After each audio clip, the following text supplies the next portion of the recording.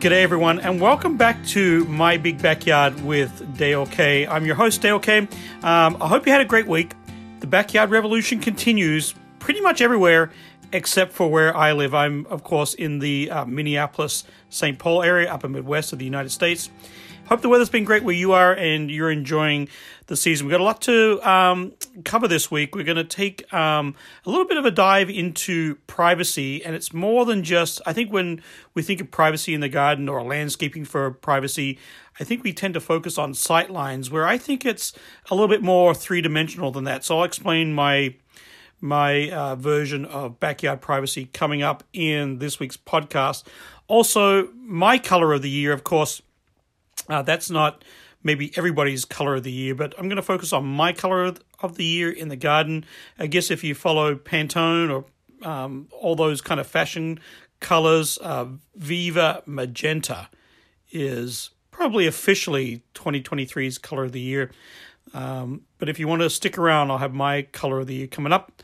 And also, we're going to talk about something that you can grow right now, my pro tips to growing microgreens. Super healthy way to eat and also present your food.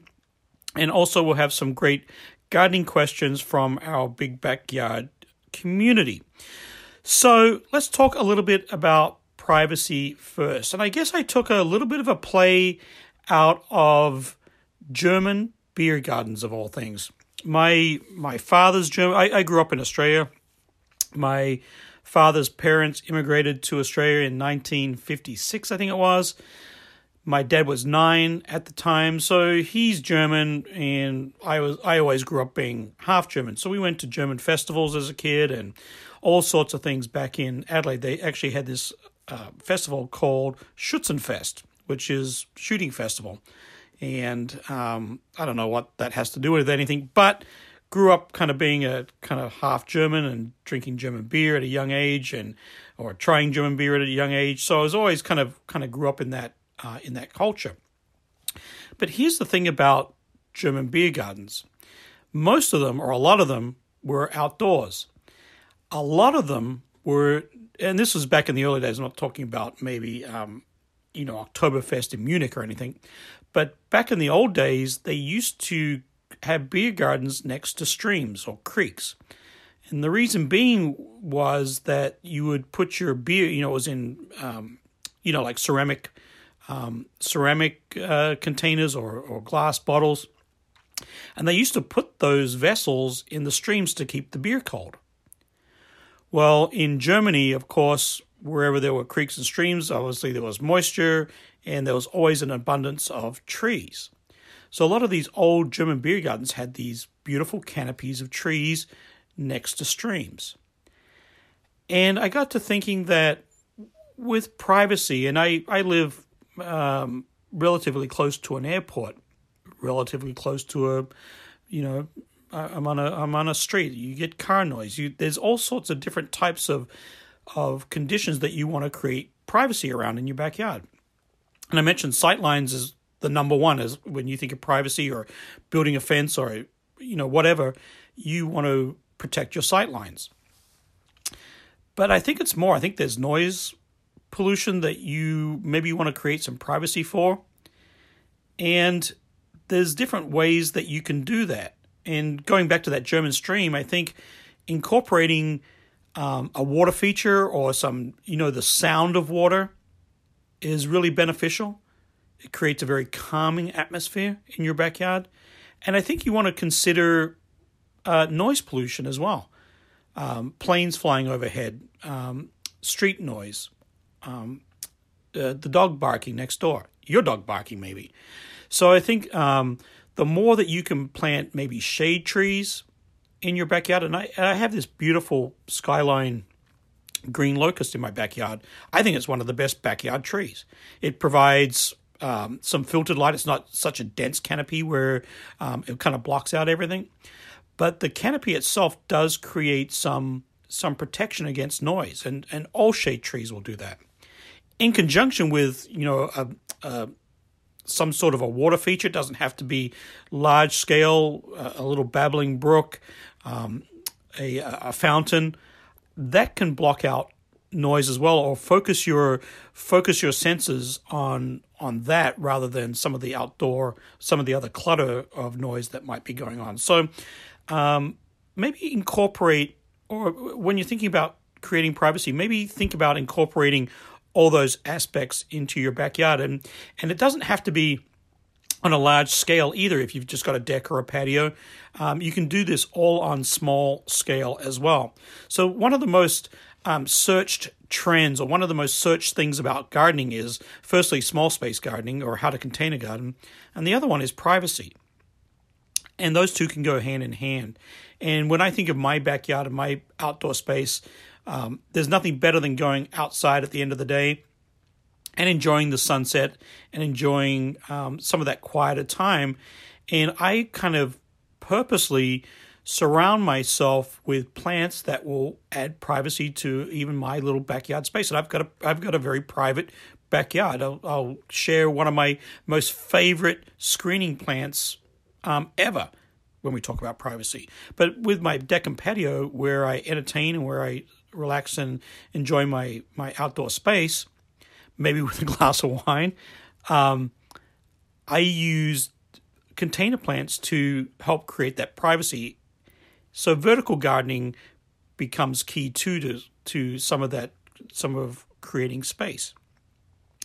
So we've got the water feature, we've got some vertical design or vertical plantings, whether they be in the ground or containers. And those plants will either be mostly climbing vines, maybe some evergreens, and then you have maybe some physical barriers like trellising and garden arbors, maybe a fence, a decorative fence, things like that will help you create privacy. So what I do with my containers is I grow mandevilla, and I form it up on a trellis. It's probably one of the most vigorous growing climbing vines that you can grow up in my neck of the woods here. It's a seasonal plant. In other parts of the country, you can get them to pretty much grow year round. But the red varieties of mandevilla are outstanding growers and will provide that quick cover and that quick privacy that will help you entertain. And the great thing about them is they're relatively easy to grow, and they just bloom continuously. So that's really one of my favorite climbing vines for decks and patios. Some other vines that you might want to consider, whether you're putting them on a fence or trellising, that will come back year after year, particularly if you're in the upper Midwest here or in cold climates. Engelmann ivy is a good one. Aunt D wisteria is another fabulous plant. A little bit different than the southern wisterias, but really any wisteria, I guess. But if you're up in my climate, Aunt D wisteria has a purple bloom on it, but again, another very vigorous growing plant. Engelmann ivy, I mentioned, that's a great one. You also get some great red fall foliage with that, but just keep in mind that one does drop its leaves, as does wisteria. And then all your climbing roses. William Baffin is one of those tried and true varieties. It's a pink blooming climbing rose, but that's also a great plant for screening and providing some sound barrier as well. So I mentioned my number one plant, and it's truly a great evergreen. And talking about evergreens, they're the ones that, of course, don't lose their leaves. They're not deciduous, but the evergreen itself creates some great privacy, and really any evergreen will do that for you, particularly once it gets up, over 4 feet in height. But if you're if you want to have a physical barrier that has great sound protection, great density to it, is green all year, you want it to look like a fence. And when you think of privacy, you think of sightlines almost automatically. The American Arborvitae, or Techni Arborvitae, is hands down, every day of the week, twice on Tuesdays, the best plant for screening. And there's many. I could rattle off hundreds. But if we want to get down to the nuts and bolts of it, The American arborvitae, Techni arborvitae, is fantastic. It's native to North America, particularly eastern Canada, eastern Canada, even as far south as northern Illinois. When you're at your favorite local garden shop, you'll usually find it under the name Techni, but a great plant. And it's interesting because the French actually kind of discovered this plant, or the early French settlers kind of originally discovered this plant, and they learned from Native Americans that the foliage itself would help prevent scurvy. And back in those old days, the British and the French and the Portuguese and all these seafaring explorers, all those sailors and early settlers, for that matter, had problems with scurvy. And scurvy is a deficiency in vitamin C. It make you sick. So the early French settlers that were up in Canada and northern Minnesota and so forth learned from Native Americans that the foliage itself would help prevent scurvy. So they got to calling this plant the tree of life. And the word arborvitae kind of comes from there, the tree of life. But modern day Techni arborvitae is just a fantastic plant. It does it tolerates full sun, it tolerates partial shade, it tolerates clay soil, it tolerates air pollution. Is great in ice storms and snow. It's actually, the branching is quite sturdy on it for an arborvitae, so it's resilient to ice and heavy snow, which we're about to get here in the next day and a bit. So just a fantastic plant. Grows to about 15 feet tall, 15, 20, maybe 20. No, we'll call it 15, and it's about 4 or 5 feet wide. So planted kind of 6-7 feet on center, you get this great hedge, this great screen, this great fence that's living and breathing, and I think so much nicer than a physical barrier like a fence. So there you have it. That's my number one plant for screening. It's a great plant, easy to grow, and the best thing also is readily available at your favorite local garden shop. Okay, let's change gears to favorite color, or my 2023 favorite color of the year. And I mentioned there's a magenta out there that's officially the 2023 color of the year. But I think the color terracotta is just a fantastic color and kind of right on point for 2023. Of course, back in the 70s, or actually even back in ancient times, the color orange, or as it muddled into terracotta, it didn't even have a name. But throughout the ages, terracotta has really come into its own. Of course, it's rooted in history, but in the 70s, this color orange really became super popular. It's popular in many cultures, from Buddhism to Hinduism. It's this great color that's steeped in history. And there's that terracotta army in China. I think it's in the Qin tomb. Correct me if I'm wrong. But it's been used throughout the ancient world, dating back 3,000 years or so. And the word terracotta basically comes from the Italian baked clay. No, fired earth. Comes from fired earth. So it's basically clay that's fired. And it was used for art, little figurines, tiny figurines, all the way through those Chinese army that's in the Qin tomb. It was used for tiles and bricks, but was also used extensively for vessels, for storage, storing salt, storing wine. All these kind of ancient vessels. And I'm not an archaeologist, but this stuff's been around since the dawn of time. And I might be dating myself a little bit, but terracotta pottery had a little bit of a revolution in the 1990s or around 1990 with the movie Ghost. Had Patrick Swayze and Demi Moore and can't think of the other actors, but there was a scene where they were on this potting wheel, and it caused this great big kind of stir and a revolution in people wanting to throw their own clay on a wheel. So the color terracotta itself, though, is so perfect for gardening. It's almost synonymous with a container, and I think it creates a warming, calming effect in the garden. I love using it, and terracotta is kind of one of those things that's kind of was in fashion, out of fashion. There's all this glazed pottery from coming in from Asia, and in particular Southeast Asia. But I think that baked earth, or those that color, those desert vibes, is really on point for 2023 color trends in the garden. Great for succulents, great for a lot of kind of applications when planting.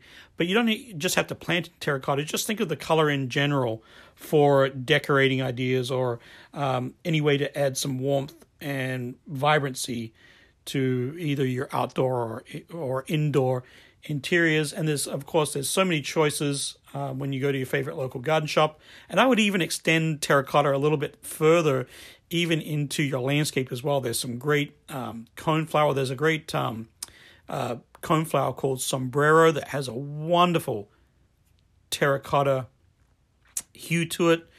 There's also copper top sweet viburnum that has the new foliage has this wonderful coppery terracotta color to it. So you can extend that terracotta theme, my 2023 color of the year, many different ways throughout the garden. Okay, so let's talk about my top tips for growing microgreens indoors, because let's face it, it's still kind of cold out, particularly in the upper Midwest here. So microgreens, they're super healthy. They look great as far as presentation for your dinner, for your adding sprouts to your lunch. And the best thing is they're quick. They're easy to grow. Of course, we're harvesting plants. The whole essence of microgreens is they're not some different type of plant. They're plants like radish, arugula, wheatgrass, sunflower, bean sprouts, but we're harvesting them young. So the great thing is within 14 days or thereabouts, you can harvest, which is great. You can sow them tight together because we're harvesting young. We don't have to worry about spacing. So my pro tips for growing microgreens: start with a seeding soil, because a lot of the seed is fine. So make sure you use a seeding mix. That's really key. Grow a variety. I just rattled off a variety of plants that you can grow that are great for using as microgreens. So grow a variety, because they all have an individual taste and texture, which is really fun to experiment with, particularly when you're cooking or adding flavor to your favorite dishes. I always like to. I'm kind of OG. I'm kind of old school, where I use a flat, like a grower flat. And what I do is I put 2 cups of water in there first before I put my seeding mix in. So basically, the moisture wicks from the bottom through the potting, through the seeding medium. That way, I tend not to have problems with mold and other issues associated with growing microgreens. So add 2 cups of water to the bottom of the tray. Then add your seeding mix or potting soil to your tray, and then mist right on top of that before you seed. And of course, seed nice and tight. And then keep your sprouts dark until they start to germinate. They don't really need light to germinate, but you want that kind of sprout. You want that sprout or that kind of root, that young plant texture. So keep them dark until they sprout, and then once they begin to sprout, you can pop them next to a sunnier window, some brighter light, and then they'll kind of race from there. But my number one pro tip, or number 5 on the list, don't overwater, because I mentioned there's can be problems associated with mold and mildew and all those sorts of things that are problematic with seeding. So don't overwater. And what I do is I use like a little indoor fan that creates some air circulation around the soil, and particularly when they start to sprout, and that's super, super key when we're preventing mold, which often occurs with sprouts. So there you have it, my top 5 tips for growing microgreens indoors. And the takeaway is you can do that right now if you're itching to get your green thumb working. Okay, let's cover some questions really quick. We had 3 questions. Hopefully we can get through them all here. Firstly, Sonia in Minneapolis. How can I get rid of fungus gnats? Oh my. Okay, so here's what I do. I get a yellow piece of card or a Post-it note. I get like one of those little wooden skewer things, that you put kebabs on. And then I get some honey. I paste some honey onto the yellow strip. I put the yellow strip onto the bamboo stake, or you could use an ice cream stick. Stick that into your pot, and Bob's your uncle. The fungus gnats will just go whoosh, straight to that yellow card and get stuck on the yellow sticky trap that you've painted some nice fresh honey with. That's what I do. Give it a try, Sonia. Let me know how it works out. Joe, tips on my peace lily turning brown. Okay, so usually brown tips on a peace lily, it's usually over or underwater, and you're going to be like, Dale, okay, yeah, I could have looked that up online. It's always associated with low humidity, so the best thing to do, of course, peace lily is a tropical plant, increase the humidity, and then you're either too little or too much water. My guess would be too much. That's usually what happens with peace lilies, but the combination, it's a combo, lack of humidity and then improper watering. And then Adam dropped me a line on Instagram. What is the best time to aerate your lawn? Sorry, Adam. What is the best time to aerate your lawn? Okay, so there is warm season grasses and cool season grasses, depending, and it's kind of splits the country in half. If you're in the southern part of the United States, you're in warm season grass territory, and you would aerate your lawn in late spring or early summer before it gets too hot. If you're in the northern tier, moving into Canada of North America, we are growing cool season grasses, and the best time to aerate those is in the early fall. I would say like after Labor Day weekend, mid-September, somewhere in there. And of course, we aerate our lawns because when we're running on them a lot and walking on them a lot, it creates compaction. So the root system can't breathe, can't get down nice and deep to be healthy. So we're aerating our lawns to create some oxygen around the roots.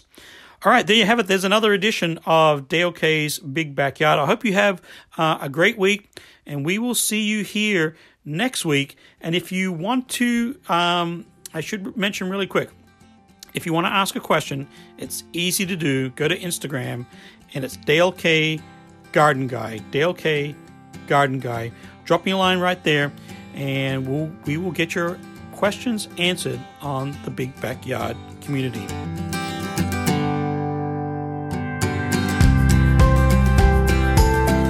Dale K's Big Backyard is a production of Big Backyard Media. It's co-produced by me, Dale K, and Chip Elmquist. I'd love to hear from you and answer all your questions. You can reach me at mybigbackyardwithdalek@gmail.com, and I'll try to answer all your questions right here each week. Also, follow me on Instagram, Dale K Garden Guy. Thanks for joining me here on Dale K's Big Backyard, and we'll see you right here next week.